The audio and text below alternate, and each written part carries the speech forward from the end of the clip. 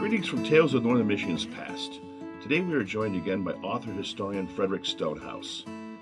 Mr. Stonehouse has written over 30 books about the Great Lakes and surrounding region, and will be telling us a bit about the history, mystery, host, and ghosts connected to Stannard Rock Lighthouse, commonly referred to as one of the loneliest places on Earth. Greetings again, Mr. Stonehouse. Good morning. Stannard Rock Lighthouse is located 24 miles out in Superior, making it the furthest lighthouse from shore in the U.S. What did a keeper have to do in order to have been assigned to this light? Was it only for the best and most trusted of lighthouse keepers, or the worst of the lot? Well, in the beginning, when the light was first built and opened, it was arguably the best. And it was still difficult for some of the folks to be able to acclimate to being that far off and that lonely. They generally would serve a 4 weeks on and a couple of weeks off, so they had a reasonable period of relaxation in between. But it wasn't for everybody. The longest serving keeper there as a civilian prior to Coast Guard was 99 consecutive days. And the shortest was 8 days. And the reason it was as long as 8 days was because the lighthouse service tender had brought the replacement keeper out. I think he was second assistant or first assistant. He had never been there before, and he climbed the ladder up to caisson, 22 feet from the water level up to the deck level, looked around, realized where he was, and said, "This is not for me. I'm out of here." By the time he tried to get back on the boat was gone. And it wouldn't come back for another 8 days, and at that point he was removed. But the Coast Guard, too, had a lot of trouble sometimes with folks out at the light. The Coast Guard became Coast Guard in 1940 when the lighthouse served, Coast Guard became the Coast Guard in 1915 when the old life-saving service and the Revenue Marine Service joined to form today's Coast Guard as we know it. In 1940, the lighthouse service was added to that mix by FDR. So they grew a little bit bigger. They had an organization now they really no longer wanted. They didn't want the lights at all. They saw that as kind of mission creep. But the president says, you got them, so all you can do is salute and do the best you can. But within the 9th District, which is the Great Lakes, the light at Stannard Rock, and to a lesser degree the one at Rock of Ages and the one at Spectacle Reef, became known almost as punishment tours. That if you really screwed up in 9th District, they would send you out to Stranded Rock to put your time in. And it wasn't the best situation. Some of the folks they sent out there were not willing to go, and certainly had difficulty living in that type of a very constrained, remote environment. As you indicated, 24 miles from the nearest shore, you couldn't even see the shore on most days. And to be out there in a hammering storm, as we've talked about before, it can be a very religious experience. But there was a story within the district, and I can't verify it's true, but it is a good story, that one of these folks that didn't really want to be there ended up there. And after a few days, he contacted the service station, which was Marquette, about 42 miles away, and in effect said, "You guys got to come and get me. You got to come and get me." And the chief at the other end of the line, at the Marquette end, said, "Well, we're not due out for about another 4 or 5 days, so, we can't come." And the fellow at the light said, No, you're not listening. If you don't come and get me, I'm going to start to swim. You got to come and get me." So they bent the rules a little bit, went out and got him. And the story goes that when they took him into the Marquette General Hospital psych ward, they had him in a straitjacket. Oh, man. Ability to react, to thrive in the loneliness of the light. Now, there were 2 or 3 other guys with him, but that is a very closed society, obviously. And your stimulation is not what we have today with all the cell phones and electronic games and radios and all that. That was, if you were looking for a good time, it was probably playing a game of pinochle. Yeah, I kind of refer to that as, think about cabin fever. It's a lighthouse, but it's really just located, it's just a crib. It's really just the lighthouse itself with the tower. There's not much peripheral territory there to kind of be alone or kind of, get your thoughts together and get away from your coworkers. Nope. And that was part of the challenge for folks that were living there and folks that made a career out of the lighthouse service. It's one thing to live in an environment where the light is part of a city, for example, Marquette Harbor Light, you're right in the city. The same thing certainly with most of the lights that you'll find on the Great Lakes. But for the ones that are tower remote or considered to be stag lights, where you don't have the family members with you, it can be pretty tough on these guys. Yeah, like out at Seychelles, for instance, that was kind of like the lighthouse there was kind of like a public gathering spot. It was kind of like the central spot where everybody would come and socialize and stuff like that, and see people coming on ships. And but when you're out in the middle of Lake Superior, that's not really there's no dances going on. There's no social interaction whatsoever. No, for a while in the 1890s, many of the lighthouses, some of the lighthouses, let me restate that, really were, as you indicated, gathering places. They were usually in well-manicured plots of land, right at the tip of whatever little peninsula they had. And on Saturday, that's when folks might come out and picnic on the lighthouse grounds. Mm-hmm. It got so bad that the superintendent of lighthouses put a memo out to everybody that in effect said, this is government property, these people can't come on it. Some of the keepers tried to enforce it, and it didn't work out well. Many of them just said, well, this is one of those things that I've seen that I just didn't manage to get to yet, knowing that his population base and his popularity within the community was really dictated by having people on the grounds enjoying themselves. Right. And when you think about it, it's probably not a bad idea. It's good publicity. Right. So typically they're getting visitors. That was one of my questions for you is supplies, and how often did these shifts last? Roughly every 8 days they would renew the keeper or replace him, and maybe re-up with supplies, food, and basics, tobacco. It was about an 8-day cycle, weather permitting. Yeah, weather permitting, exactly, on Superior. There were some cases where the supply boat made it out to the light. They couldn't land because of the waves, so they moored off. They literally threw the anchor line up to the lighthouse. They made it fast, and the boat just rode the waves for the next day and a half, waiting for the lake to calm down enough for the supplies to be transferred. And this obviously was not the most family-friendly of the Great Lakes lighthouses. So this one was dubbed a stag lighthouse. So there were only men serving there. Is that correct? That is correct. Only the men. And how many were on duty at any given time? Normally would have been 3. 3? Again, though, as the service budget increased or decreased, that number could shift. But certainly 3 was a normal complement for the lighthouse. Tight quarters out there. I've seen pictures. So, if you want to look at the Coast Guard era, it gets a little more interesting from the standpoint that the old light keepers on the civil side, prior to 1940, really took care of their lights. That was his job. That was the reason for his existence. They took loving care of them. They made certain that nothing damaged them. When the Coast Guard took over, this was seen just as a collateral duty. So you saw a lot of damage occurring to the Fresnel lenses, particularly from keys, because every Coast Guardsman seemed to have a big bunch of keys snapped to his belt. And as he was working on the lens, either polishing it, changing it, or doing whatever had to be done, very often those keys would hit the edge of the prism, chipping it. So if you look today at the big Fresnels carefully, you'll see a lot of chips within the edges. And all of that caused by the Coast Guard era, post-1940, by careless operation. Interesting.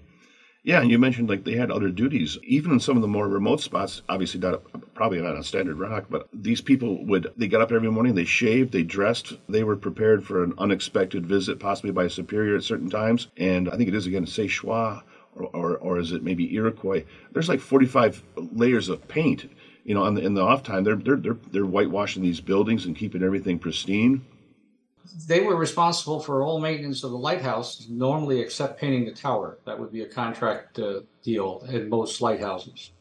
So they were busy, and as you indicated, that meant often a lot of layers of paint. It's kind of a quasi-military thing. If it doesn't move, paint it. Yeah, under one of them, I think that it is Seychelles. They removed all the paint, and they found this beautiful copper moldings that they had used across all the door frames in the house, which was kind of unexpected. Difference between Coast Guard era and life-saving era, or lighthouse era. Lighthouse era, they would have really made careful use of that additional trim. They would have loved it. They would have maintained it. Coast Guard era just painted it all over. again, this quasi-military approach as opposed to the civilian approach. Yeah, I like that quasi-military reference. How long was the season at Stannard Rock? The season would start with the season of navigation. So theoretically, if the soon locks opened up on the 28th of March, let's say, the lights would be shining up by the 28th. The lights would all be lit up, reported so. If it then would continue through the close of navigation, normally about the 15th of January. That said, weather could dictate when you got to some of these lights. And there's one instance, and I don't have the date in front of me right now, but that they literally could not get the light, could not reach the light until the middle of July. That's how much ice was around it. Yeah, that's exactly what my next question was going to be, because I've read reports that they would get out there and they could have 10 feet of ice encasing that lighthouse specifically. Oh, they easily could, because again, of the remote location of it, the terrific storms, the cold weather that's endemic to Lake Superior. And in some instances, the only way they were able to get to the door to get in the light was using steam hoses from the lighthouse tender. They'd bring the lighthouse tender alongside, they'd fire up the steam engine, take the relief valves off it, and then using like big washing wands, the steam, they would be able to cut their way through the ice relatively easily to be able to get to the building to get in. But even then, it could take them 3-4 days to do so. They had a reverse of that, I think, in 1913, where there was so much ice built up around the building that they couldn't get the keepers out of the building in November to pull them for the year. So they ended up spending a couple more days in the building eating whatever food they had left while the folks from the lighthouse tender were trying to cut their way in. I think they had a crew of 12 that were doing the cutting job. Yeah. Again, talk about if not for somebody who's prone to claustrophobia. Would have been an interesting experience. It reminds me of last week. I host motor coach buses, bring a lot of people in from all around the country to show them our lovely area up here. They pulled up out in front of the Perry. They said they're going to be 20 minutes late. I come around the bus, and here's this quite heavy set lady with both legs kicking the door to the bus, the door got jammed for 35 minutes. So I'll give a special shout out to the crew at the Perry Hotel. They were able to open the door and allow these people to exit the bus. But then I had to get on. I'm like, well, what's going to keep me from getting locked on? Oh, we fixed the problem. I got locked on. That's one of the interesting tours I've done this year, or probably ever. That's the first time that ever happened. Again, you mentioned who served. What was the longest run one person had ever done out there? A fellow by the name of Louis Wilk, and he did 99 consecutive days. Wow. Played a lot of pinochle, played a lot of solitaire, I'm sure. Murder, hauntings, and drama. I know of one account, my friend Diana Stamfler. I think we have a mutual friend. You know Diana, right? Yep. An explosion, 9:30 p.m. on Sunday, June 18th, 1961. What can you tell us about that evening? That was a little bit confusing. They had 4, normal complement, 4 Coast Guard. One of them was on watch, a fellow by the name of Maxwell. They had the gasoline generators in a separate little shack they had built on the deck, big foghorn generators. And one of the engines was disassembled. Now, because these ran on gasoline, that meant you had a closed space, the room, and you had the fumes of the gasoline in the room. And then you added the mixture of the watchstander, who the belief is, at least in one of the stories, that he was smoking his pipe. He walked into the room, and again, from this version of what happened, it was the pipe that set off the fumes that set off the explosion. That killed him outright. To my knowledge, the remains were never discovered. But the blast was powerful enough that it shook 2 of the Coast Guardsmen out of their bunks. They were up in the bunk room, I think, on the 6th level. Literally knocked them out. And the third guy escaped without injury.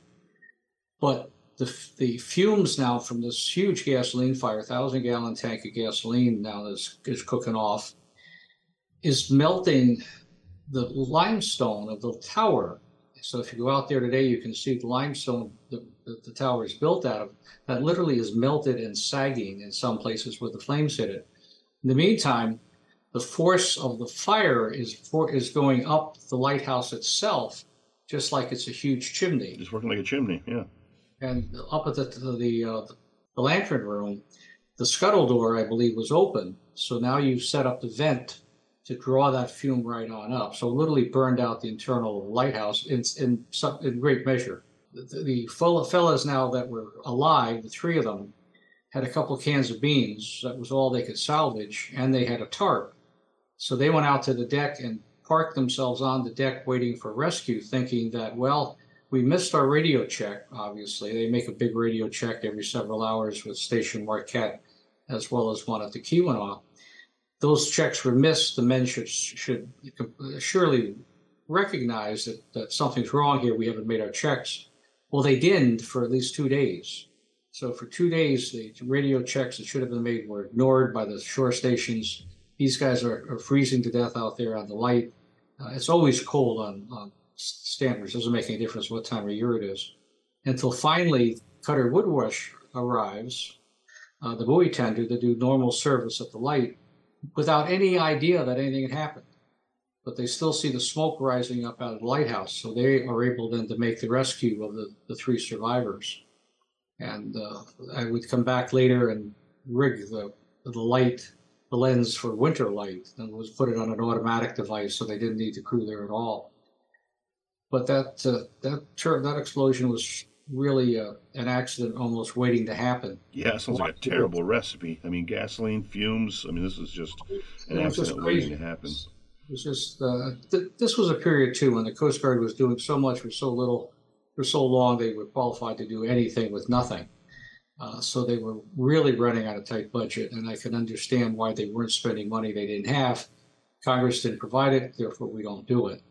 But it did mean, though, that the lens, in turn, the big Fresnel, the big second order, was removed by the Coast Guard, taken to the Sault, boxed up, and labeled Sault Ste. Marie lens, and then put back into Coast Guard storage. So when the Maritime Museum in Marquette started back about 30 years ago, we began to look for the lens. What happened to it? And we could never find it within Coast Guard records because it was labeled Sault Ste. Marie lens. Until had a call one day from the Coast Guard curator who said, "Fred, are you still looking for the lens for Stannard Rock?" You bet we are. Well, I found it. It's in the basement of Coast Guard Academy up in Groton, Connecticut. So I flew out and checked it because lenses are not serial numbered. They were simply identified by what they are. Second order Fresnel lens manufactured this date. So I was able to track it by damage to the lens that had occurred during the fire to make sure it was the correct one. It was. There weren't many second order bullseye Fresnels that were used anyway. So that then was loaned off to the Maritime Museum. We still have it. But it took a long journey to get there because somebody had mislabeled the box. But if they hadn't mislabeled the box, Lord knows where the lens would have ended up, maybe in Toledo, Ohio, or someplace really out of the mainstream. Mm-hmm. Yeah, and this was a big event. This made the Chicago Tribune on June 22nd. I mean, this was big news back then. Well, it was, and it was a great story, very unusual story. And of course, the investigation report, I've never been able to find a copy of it. Coast Guard's never been able to find a copy of it. So what happened from their perspective as a result of a detailed investigation has never been shown. Interesting. If any of your listeners ever have the ability to find that or have a copy, I'd certainly like to see one. Yeah, myself as well. After that point, it was restored to a certain extent, and it was automated after that, or did another crew come on later on? Yeah, they pulled the lens of the big Fresnel, and they put a jelly jar in, a Lexan lens, and then they rigged that for automatic operation. There really was no reason that hadn't been done years before. There was no reason to have active keepers out there because the automation was certainly quite capable. And if you're looking for a place to do automation, certainly Stannard Rock would have been the place to do it. Yeah, especially after this particular terrifying incident. I'd like to be the next group that came on. I don't think I'd volunteer for that one. Any other great stories or ghost stories? Anything you've heard about what's going on out there these days? I know we're going to be talking with Mr. Lindquist later on about the new incarnation of the light. And any good other tales about the light? Yeah, I think the story that I've always heard from several different Coast Guardsmen really relates to this terrible explosion they had, and that's that the ghost of Maxwell is still supposedly at the light. And they would complain, the Coast Guardsmen would complain that if they were left there overnight to do repair or maintenance or services of the existing facility, they would hear garbage cans fall over at night. They would hear steps on the stairs going up the levels. They would hear things they shouldn't be hearing, and they would blame that on the ghost of Maxwell. Never any evil intent. There's nothing. There weren't chains rattling. There wasn't anything like that. But it was certainly the activity of, I guess we'll call it a poltergeist for anything more definitive, that was active in the light, which kind of segues you to the idea of ghosts and lighthouses, because I'm convinced from what I've found that there isn't a lighthouse in this country, probably in this world, that is not haunted. You just have to ask the right person at the right time who's had the right experiences. And all of those hauntings normally seem to settle down to the idea of steps on the tower stairs, of hearing those. And when you think of a ghost as maybe perhaps manifestation of some kind of an energy source, then what did the lightkeeper do repetitively all the time, up the stairs, down the stairs, up the stairs, down the stairs? So that may have imprinted. Again, if you believe in those things, that's an easy way, I think, to look at the poltergeist, the haunted history of lighthouses, not only in the U.S., but also around the world. And I that's exactly my opinion also. I don't know if there's a lighthouse I've ever heard about that doesn't have some ghostly tales attached to it. And again, those guys were responsible for, thousands of men's lives every season. Those lights had to keep running, especially back in the days when they had to haul oil up and down those steps and keep track. Of course, to me, it seems like there would be a residual energy surrounding those buildings. Have you yourself ever been out to the Rock? Well, the first time I was out to the Rock, I never saw it. We had gone out fishing, and we had all the numbers. This was back when you were using the TDs as opposed to the GPS we're using now. But it led us right to the Rock, because we got to the reef and we caught great fish, but it was so foggy, so incredibly foggy, that you never saw the lighthouse. You could hear the bleep a little bit of a horn, but you never got there. And of course, afterwards, got out there a number of times for various reasons. But it is a very special place. Yeah, I'm chomping at the bit to get out there myself. I guess it's kind of famous for trout fishermen. Red tail, is that correct? Well, it's all lake trout out there. Oh, lake trout. The fishing is terrific, absolutely terrific. The Michigan State record is out at standards. I think it was 61.5 pounds. How much? 61.5. Yeah, that's a good sized fish. Well, that's a big old lunker that somebody brought up. Man.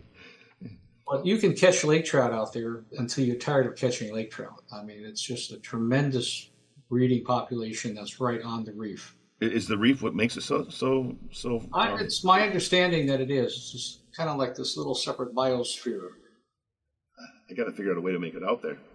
During Prohibition, the story goes that some of the fishermen from Marquette would bring a few bottles with them, go out to the light, and then would trade the booze for the fish that the light keepers had been catching.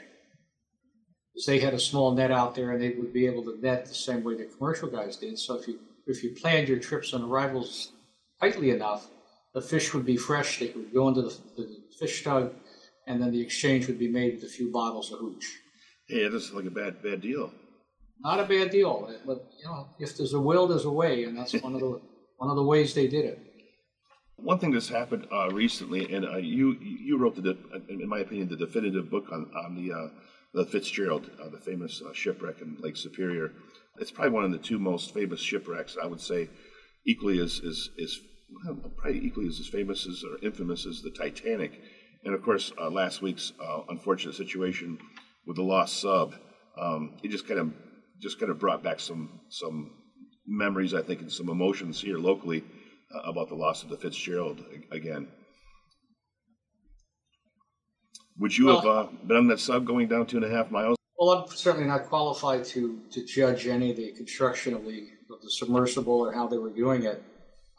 We do know certainly that the technology marches on, and the way we used to do things is not the way we're doing them now. We're always getting smaller, tighter, more efficient. So whether that was a good move or a bad move, I certainly can't judge. But I do know that on the lakes, the Titanic is often viewed as Fitzgerald and Fitzgerald as Titanic. Fitzgerald is often looked at as being the Great Lakes version of the Titanic. And that's the way it's almost embedded in people's minds. We all know, all of us of a certain age, know where we were and what we were doing when we heard that John Kennedy was shot. Yeah. It's kind of burned right into the brain crystal. But on the lakes, again, people of a certain age also remember where they were when they heard about Fitzgerald. It had that same type of cultural impact. I'm convinced, too, that if you go into any grade school in the Great Lakes area and ask the kids for the names of 2 shipwrecks, they will invariably give you Titanic, and they'll know a little bit about it. And they will also give you Fitzgerald, and they'll know a little bit about it. But the idea that you've got these 2 vessels, one of international significance, the other of Great Lakes significance, that have almost melded in the Great Lakes cultural world, I find fascinating. That the same impact, the same memories of Fitzgerald are just really as strong on the lakes as Titanic is. Yeah. If anybody out there listening right now knows Dave Kaplan, he's a local historian here. He does talks about the Titanic all around the world. And one of his topics one year, he always changes the theme. It's always about the Titanic, obviously, but he talks about the Michigan connections, and there's quite a few Michigan connections. The Astor family, that's from Mackinac Island, that money that came from the fur trading, but there was a lot of connections between the Titanic and Michigan itself. Well, that's the wonderful thing about history, is that it's all connected dots. If you can find the dots, they all will connect. They all will come together. Well, Mr. Stonehouse, I can't thank you enough for taking the time to join us. I know you have a busy afternoon ahead of you. Hopefully, maybe we can have you on maybe once a year. That'd be great. I'd like to do just one episode on the Fitzgerald. I know, again, your book is considered one of the best ones out there, if not the definitive book about the. It is the best. It's the best. Let's just say it. The best. I mean, if you can't hawk your own, what can we hawk, right? That's right. Again, thank you for joining us. I'm your host, Christopher Struble, and this has been Tales of Northern Michigan's Past. Make sure and check out some of Mr. Stonehouse's books. There really is something for everyone in the 30-plus books he's written about one of the best places there is to call home, Northern Michigan. Thanks again, Frederick. Well, thank you, and at any time, give me a shout, and if we can work it in, we can work it in.